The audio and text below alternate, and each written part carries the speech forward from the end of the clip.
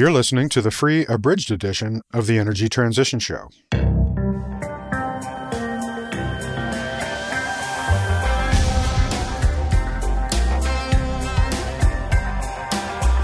coal, hydro, nuclear energy, natural gas, energy infrastructure, solar power, wind turbines.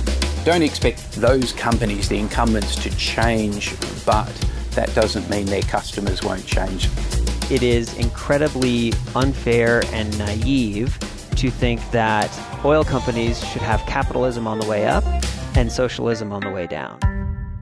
For April 13th, 2022, this is the Energy Transition Show with Chris Nilder. Demand for battery storage of grid power is growing quickly now as renewables reach higher levels of market share and the economics of storage make it competitive to shift some wind and solar production to hours when they're not generating. And as we discussed recently in episode 168, although there are many kinds of electrical storage systems, it looks like lithium-ion batteries with 4 hours of storage duration or less will continue to be the dominant electricity storage technology for at least the next 2 decades, with the need for seasonal storage and longer duration storage only really coming into play when renewables have reached a high share of power generation, like 60% or more. Or so we think today. If we look closely at the many models for energy transition that have been done to date, we can see that essentially all of them assume that heating, ventilation, and air conditioning, or HVAC, will be supplied by conventional furnaces that burn a fuel, like fuel oil or natural gas, or by electric heat pumps, which use electricity to move heat between the outdoor air or the ground and buildings. And these heating and cooling loads are very substantial. According to the IEA, heat is our largest sector of energy demand. Providing heating for homes, industry, and other applications accounts for around half of total energy consumption. But what if those modeling assumptions are wrong? What if we could provide heat directly by saving or recovering waste heat and then using it as heat without going through the conversions and energy losses, as you know if you listen to our Energy Basics mini-series, of converting heat to electricity and then back to heat? If we could meet the need for heat using thermal storage technologies, we could radically reduce the anticipated demand for both renewable generation and battery storage that would ultimately be converted to heat. In turn, that could substantially reduce the expected need for seasonal storage as well. But there's been very little modeling of the energy transition that assumes thermal storage will play much more of a role in the future than it does today. And today, it mostly exists in the form of district heating systems, which, when they're also used for cooling, are more properly called district energy systems. But surprisingly little attention is given to district energy systems, as they're often perceived as the older, less sexy brother to modern battery storage technologies. So I decided to correct that and produce a much overdue show dedicated to thermal storage and district energy systems. And for our guest, we have Daniel Møller Sneum, a postdoctoral researcher from the Technical University of Denmark, who wrote his PhD on flexible district energy systems. Daniel is not only an expert on thermal and district energy, he's also a former analyst in the IEA's Renewable Energy Division, an analyst in the district heating think tank Green Energy, and a consultant in the district energy consultancy Plan Energy. He also has an occasional podcast called Energy Policy Cast, where he discusses recent research out of the Technical University of Denmark. He's a longtime fan of the show, and it's a pleasure to have him share his knowledge with us today. Then in the news segment, we'll have an extra long episode of our recurring segment, Coal Death Watch. But before we go to the interview, announcements. We'd like to welcome our latest group licensee, the New South Wales Department of Planning and Environment. As you'll hear in the news segment, there are important energy transition decisions being made in New South Wales, so we're pleased to have that agency listening to the best available information on the progress of the transition globally. Welcome. And now, our conversation with Daniel Sneum, recorded February 28th, 2022. Let's bring him into the conversation now. Welcome, Daniel, to the Energy Transition Show. Thanks a lot, Chris. I've been enjoying your podcast for a long time, so it's really an honor to be on board. Thank you. And actually, you've got a podcast of your own, don't you? Yes, I do. And just a shameless plug for it, it's called Energy Policy Cast, and it's been mistreated horribly. I haven't published in a while, but occasionally we do try to publish our research here from the Technical University of Denmark. Great. I'll make sure to link that into the show notes. All right, so today I want to talk about thermal storage, but not the stuff that's usually discussed under that heading, which is heat-based storage systems of various kinds that are ultimately used to generate electricity. Instead, I want to talk about using thermal storage that is directly used to provide heating and cooling without electricity and without batteries.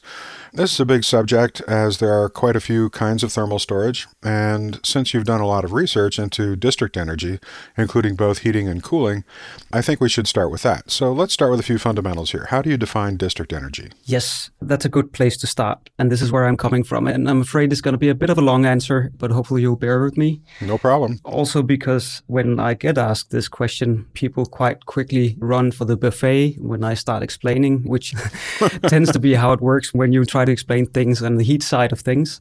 But essentially, district energy is the supply of heating or cooling in a local environment. And that local environment can be a few buildings or a whole city. Then on top of that, you can add the production of electricity. So in summary, it's essentially the local production of heating and or cooling and possibly electricity. All right. That's actually pretty simple. Mm-hmm. And so it's more than storage, isn't it, though? It's actually a complex of different technologies that come together. You got it right, because district energy, I would say, is actually infrastructure in the way that it can be understood as a storage type, because it can store heating or cooling. It's transmission as well, because the heating and cooling needs to be transmitted and distributed to the end users. And it can also be an energy sink from, let's say, industries that supplies excess heat. And it's supply, of course, if you have a heat generating unit that supplies the heat. So different from, let's say, a wind farm or a solar farm, this encompasses the full energy supply infrastructure as an entirely independent system. Okay, and so just to kind of correct what I said a minute ago when I said it doesn't use electricity. Of course, it uses electricity to pump heat around and so on, but the electricity is not being used to directly produce heat. So that's where thermal storage is kind of a different technology. Exactly. Okay, so what are some of the advantages of district energy over conventional HVAC systems or boilers? I think the main advantage is that you have the ability to utilize heat sources which would otherwise just be wasted. So let's say that you have a very low-cost heat source in the form of geothermal or waste heat from a data center. Instead of cooling that off in a river, you can actually heat homes or industries with that heat. And that's one of the main claims of district energy, that you can pick the low-hanging fruits and actually supply or perceive heating as a service, just like Amory Lovense's energy as a service, and people want hot showers and cold beers. So you go the place where you can find the service in the cheapest possible manner. And that can be something which is not within the traditional scope of the electricity system, like the examples I just mentioned of excess heat use, for instance. Right. And so how is it that it actually can do heating and cooling? Right. So heating and cooling is supplied by various types of sources. And I would say maybe if I can just take a step back, because some smart people defined different generations of district heating and cooling.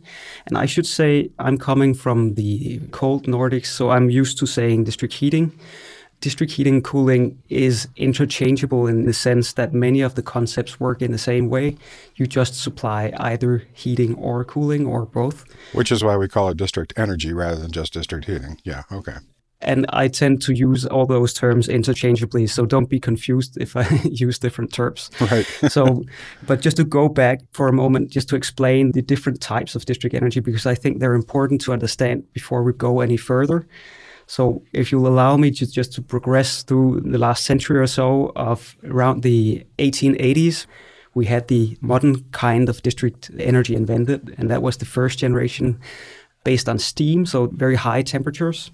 And then progressing into the 1930s or so, we have the second generation, which lowered the temperature so much that instead of steam, we can supply the heating or cooling through hot water or cold water. Now I'm mainly talking about district heating in terms of these generations.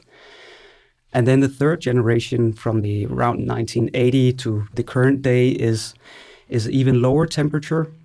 And the reason why we are increasingly focusing on lowering temperatures is that we can supply the heating or cooling with additional amounts or different kinds of heat or cold sources. So let's say that we have heat from a data center. we can just increase that heat slightly through, for instance, a heat pump, and then feed it into a grid at a quite low temperature that doesn't need to be boiling point, but much lower than that. So the fourth generation is the kind of district heating that can essentially utilize most different kinds of excess heat sources, thereby providing the most flexible and the most fuel-efficient energy system or district heating system. So hopefully that makes a bit of sense. Yeah, that's helpful. So in all of these cases, we're basically talking about water. Right.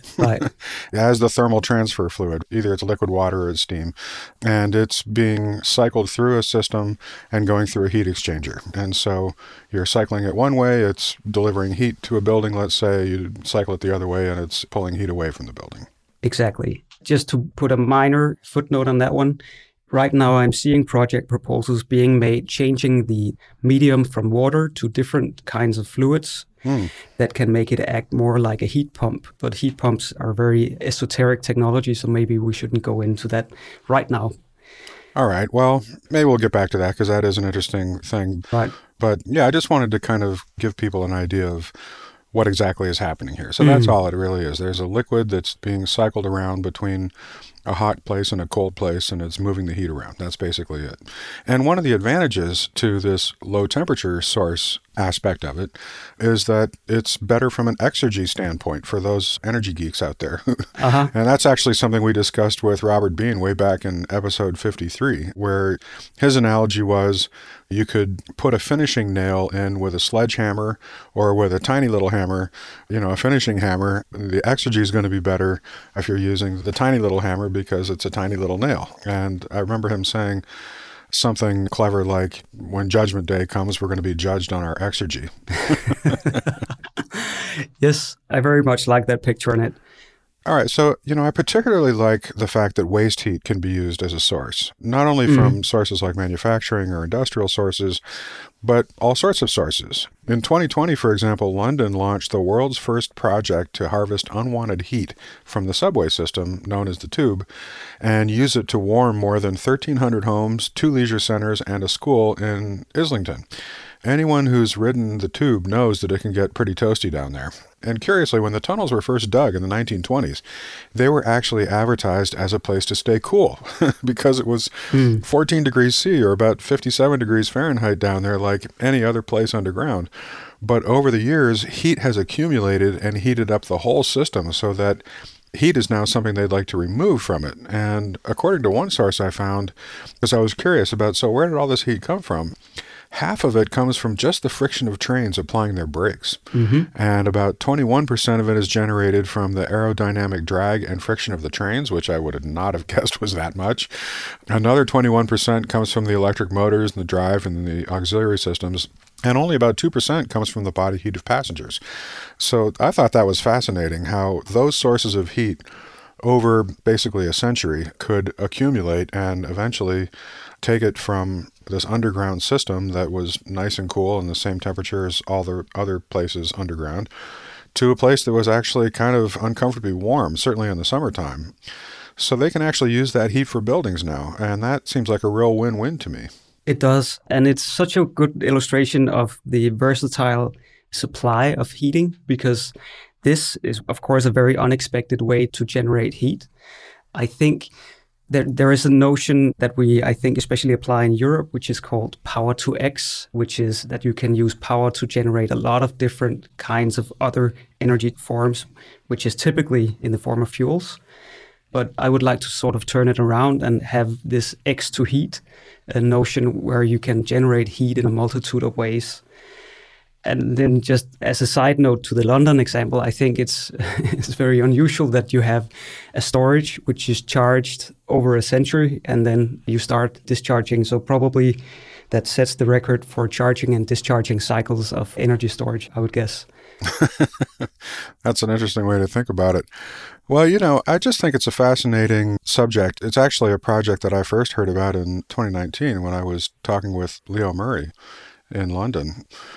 So that system actually does use heat pumps. It takes the water temperature that it gets from extracting heat from the tube and then it increases it to about 80 degrees C using heat pumps, which makes it suitable for domestic and commercial central heating systems. Right. But then the fan has the potential to operate in reverse and supply cooler air to the tube during the summer months, which I think is super cool. And so this hot water basically gets pumped around a network of insulated underground pipes, and the heat is transferred to communal heating system loops on these housing estates using heat exchangers. So right. Actually the heating bills for council tenants connected to the network, they think, will be cut by about 10% compared to other communal heating systems. And those themselves cost about half as much as standalone heating systems heating individual homes. So this is actually a much cheaper way to heat buildings than just hooking everything up to a heat pump. Right. And I think it also serves the purpose that quite often I'm asked about the cost and the feasibility of district energy. And people sort of expect the same kind of answer that you can give for, let's say, a solar farm, which persistently sets new records. And you hear about the most recent US cents per kilowatt hour that you can install PV for. Right. And the same thing is actually not possible for district energy, because already now we have examples of very, very low costs, let's say US cents per kilowatt hour. And we also, in the other end of the scale, have examples of very, very high prices. So, of course, there's room for improvement, but it doesn't exactly work the same way as when we usually discuss in the electricity sector.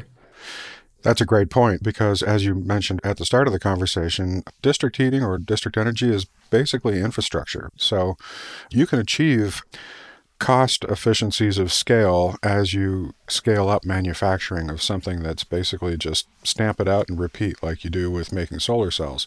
When you're doing infrastructure, there's no efficiencies of scale. It costs what it costs to dig up dirt and to move it somewhere and to put something else there and to put in pipes. You know, it's just physical infrastructure stuff. It's very difficult to bring down the cost through any sort of efficiency of scale. Agreed. All right. Well, what's the total potential market size globally of district energy? It's at this stage, and here it's a bit challenging to get the numbers, but at this stage, heating and cooling overall makes up half of final energy consumption in the world, which is a number or a fraction that surprises most people, because it's sort of like electricity is running with most of the attention, whereas actually we have half of final energy consumption consumed for heating and cooling services. So that's an important number to bear in mind. Yeah, hugely important. And then as a total energy demand for heat in the world is 205 exajoules. That was the IEA number for 2015, which is the latest I can find. Okay. Probably, I think it's risen to, let's say, 210 by now. And then district energy makes up just a fraction of that. We have in total in the world, I've seen numbers of 16 exajoules. So that's a tiny bit of total energy supplied by district heating and district cooling as a part of the total heat demand. So 210 exajoules, that's about 58.3 million gigawatt hours. Mm-hmm. Or let's see, 58.3 petawatt hours. That's a lot of energy. It is. And out of that, you have the 16 exajoules, which I think it's equivalent to around 4 petawatt hours, which is supplied by district heating. So it's a fraction that is quite small compared to the total demand, but not insignificant, I would say. Yeah. Okay. Wow, that's just potentially a huge market. Uh-huh. I mean, so that's the need in terms of heat or heating and cooling. But to convert that into a market size that makes sense in terms of what you can actually invest in or what you can actually build, that's a different question, right? Do we have any idea of like how much of this capacity the industry is actually going after on an annual basis or anything of that kind? It's difficult to tell because there has been studies in Europe looking at this where we saw a potential for, I think it was 50% of households covered by district heating by 2050. That is the Heat Roadmap Europe by Aalborg University and others. And then when we look at the world more broadly, these numbers are somewhat limited. The IEA has, in their World Energy Outlook, seen a slight increase in their net zero energy scenario, where I think they have an increase from around 10% by today to 11% by 2030. So It's quite a small increase that they see, but it's quite big numbers that we're dealing with. So you can decide for yourself whether that's big or whether that's small. So when we look at the thermal energy storage part, IRENA has a number of 2019 of 234 gigawatt hours of thermal energy storage capacity. And if we just compare that to battery at that point, battery had a capacity of around 200 gigawatt hours. So by 2019, batteries and thermal energy storage were roughly on par. Then projecting into the future for the next decade, IRENA finds that there'll be a potential for at least 800 gigawatt hours of thermal energy storage. Wow. Okay, so that's potentially a fourfold increase in thermal energy storage globally over the next decade. So I appreciate the clarification you made there that I changed context from talking about district energy to total thermal energy storage. But at least that helps to kind of put things in perspective. Yes. And I think that comparison to the total battery deployment is a helpful way to think about it as well. All right, well, what are the district energy systems in use at commercial scale today? Today, we have spread around the world where US has around, and sorry, I'm going into the exajoules once again. It's okay. But half an exajoule, which is around 2.2 petawatt hours. EU has around 3 exajoules, Russia 5 exajoules, and China 6 exajoules. So you can say district energy is also known as sort of a socialist technology, which I would just quickly say that it's not necessarily the case. But for historical reasons, this technology has been deployed quite widely in the former communist countries. That's interesting. And perhaps we can also discuss why that is. Yeah, I think it would be worth discussing that because clearly technologies don't have a political orientation. I agree. I think district energy is as socialist as roads and sewers and water networks and so on and so forth. So probably you're quite right on that. I would say that the reason for the difference in those countries is that they have had an approach to planning across energy infrastructure, including heating, which is different from, let's say, UK or US, where things have been quite a lot more market-based. Right. And just to give you an example, in Denmark, which is, I should say for listeners not familiar, some people think that we're a socialist country. I think officially, at least under the current government, we're a social democrat country where free markets are operating just as freely as anywhere else. So we have had a long tradition of energy planning, and I think that's the common denominator with Russia and China, for instance. Right. And the reason for that was the energy crisis in the 1970s. Denmark had I think, 98% dependence on imports of energy, mostly oil from the Middle East. And when the energy crisis struck, people suddenly became aware of the very large security of supply issues that we had and quickly wanted to diversify. And we did so by starting to explore for oil and gas in the North Sea. And we also did it by changing our heating infrastructure to district heating plants and planning for that in order to increase the energy efficiency of the whole energy system. Yeah, I'm glad you mentioned that because you're reminding me now that we actually covered some of that history in our first episode on Denmark's energy transition, which was with Justin Gerdes way back in episode 17. Yeah, fascinating. Okay.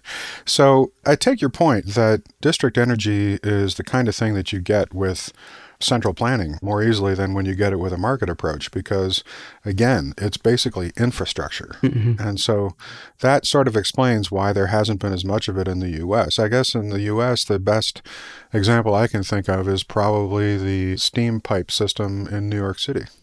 Exactly.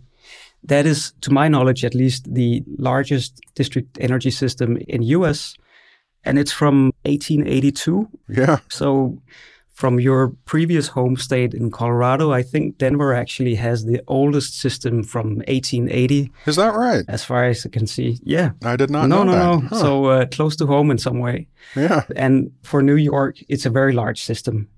And people are, I guess, subconsciously familiar with it because it features in a lot of movies with the steam coming out from pipes in the roads. Right. There's a classic scene of Taxi Driver and Perhaps you can recall different scenes where this is part of it. Right. So this is basically the New York steam system, which supplies, I think, more than 3 million New Yorkers. So it's quite a big system. That's incredible. And then, just to pick up on that, there are very different sizes of systems. We also discussed it before, but just to underline that I've seen systems with a few households, let's say a handful of 30, where they had access to a low-cost heat source, and then going into the very large systems like New York or the Chinese cities, where we have millions and millions of people being supplied by district energy. So the range is really quite substantial in what you can supply.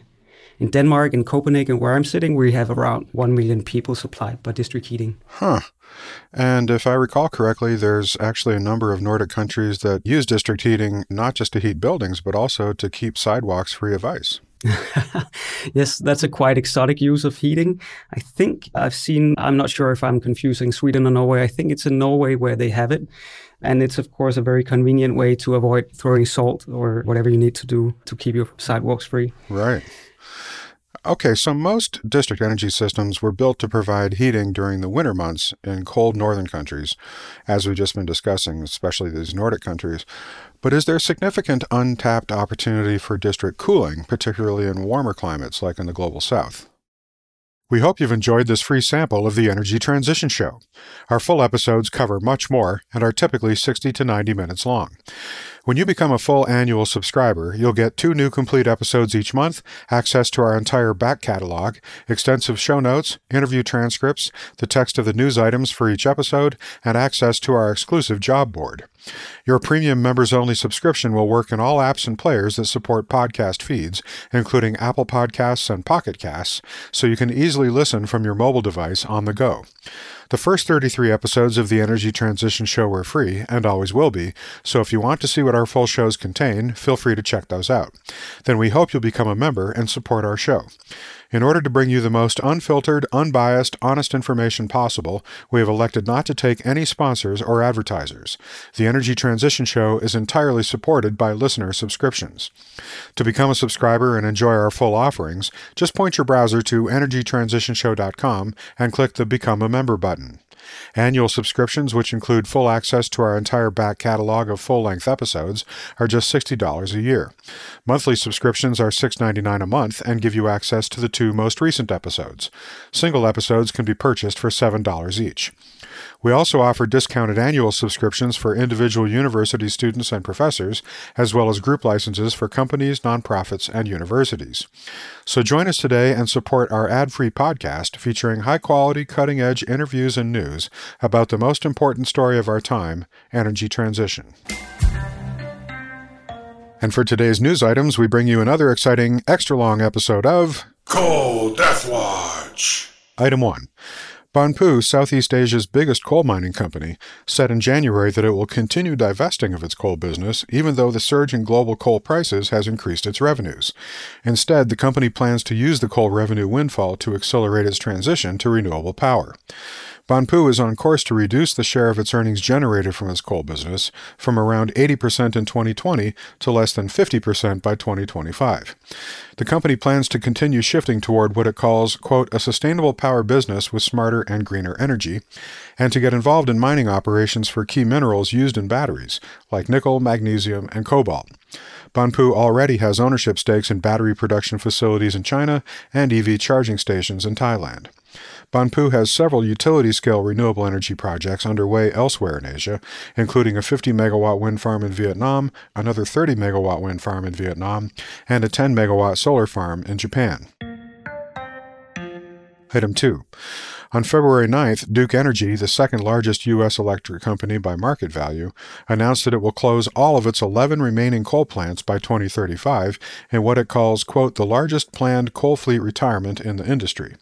The company has already retired 56 coal units, representing approximately 7,500. Well, that's it for this episode of the Energy Transition Show. Thanks for listening. You can find our show archive and give us feedback and suggestions at energytransitionshow.com and follow us on Twitter at Transition Show. Chris Nelder creates the show, Kevin Melsheimer edits it and makes us all sound brilliant, and Justin Ritchie produces our listener experience. Mike Sugar composed and produced our theme music, and you can find him at MikeSugarmusic.com. The Energy Transition Show is a production of the XE Network.